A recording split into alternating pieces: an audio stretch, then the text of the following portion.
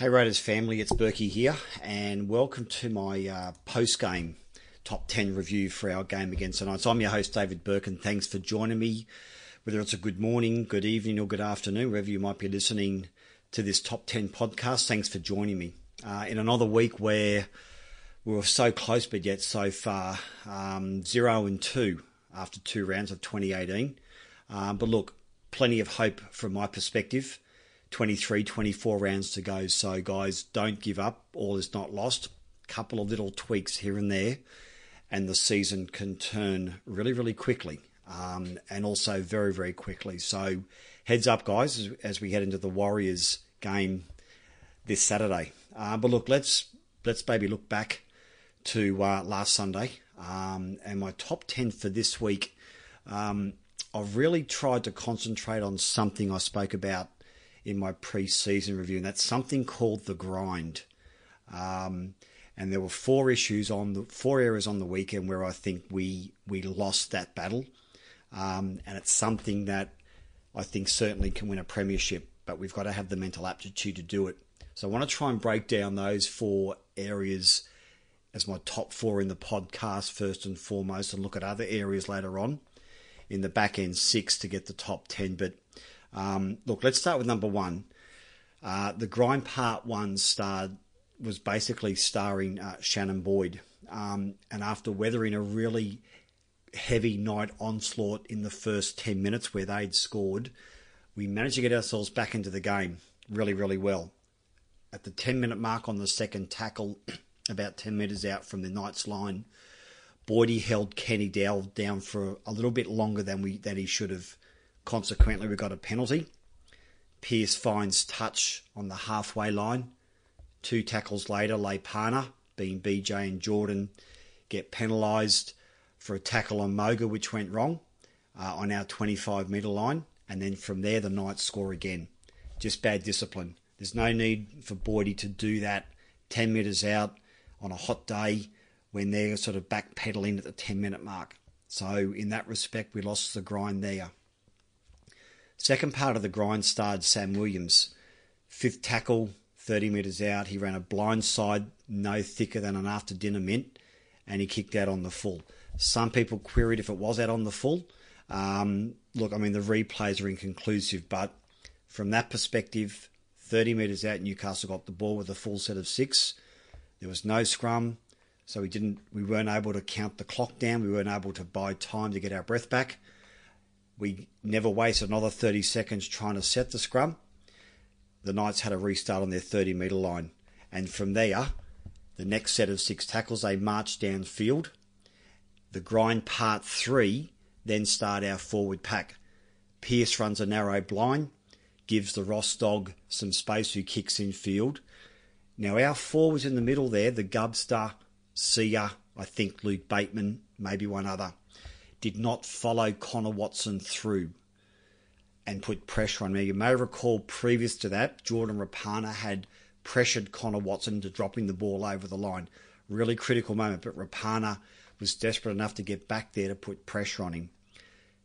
The same situation a few minutes later, and our forwards did not follow Watson down the field once again to put pressure on him. Consequently, had an easy run for the line. Bounce of the ball goes his way and they score. And suddenly it's 28-26. So we want to move ahead now to the grind part 4, sadly starring Josh Papali. And we can all now reminisce about how bad that play of the ball was. 3rd tackle, Pearce runs right on the 3rd tackle. We have another bad reading defence. Those 3 errors basically cost us 18 points, game, set and match. So that's what the grind's about, guys. It's not attitude, it's mental want, it's mental aptitude. Nothing to do with ability. It's just how good your attitude is to get there, to make the play, to be involved, to want to be there.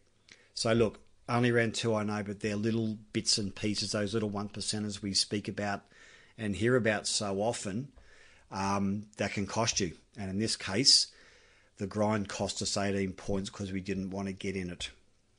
So anyway, moving on to those 4 grinds onto our gold line defence.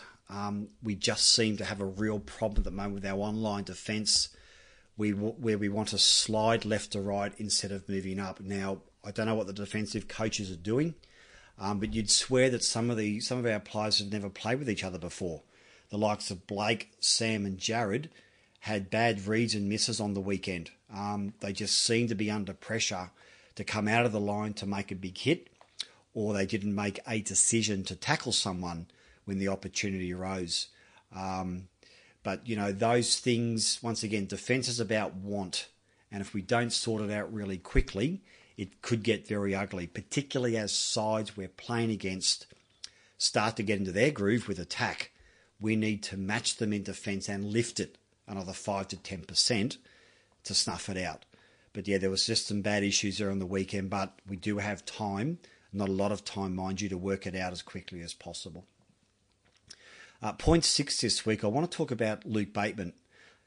Now, Luke's not going to win us many games with his attack. That's a fact.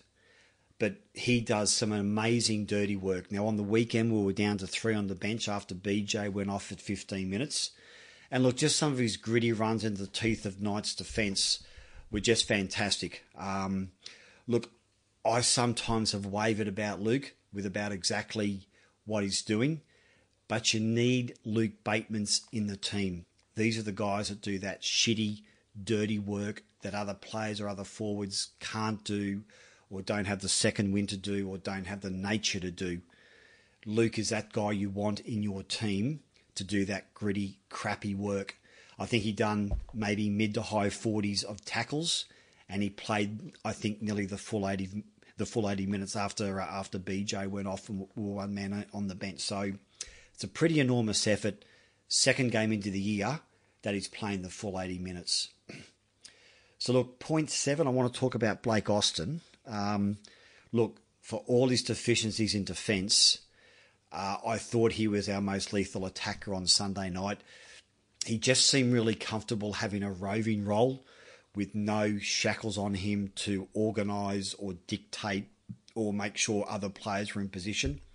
It seemed like he just worried about himself, and I think that maybe benefits Blake. I don't think he likes to be shackled in attack. I think he just likes to run his own game. If we can have Sam and Aiden on the field at once, I think that just gives Blake that freedom to swing left, swing right, or swing down the middle, and I think that's going to help us. So to me, there were certainly shades of 2015 and 2016 in his game on Sunday night.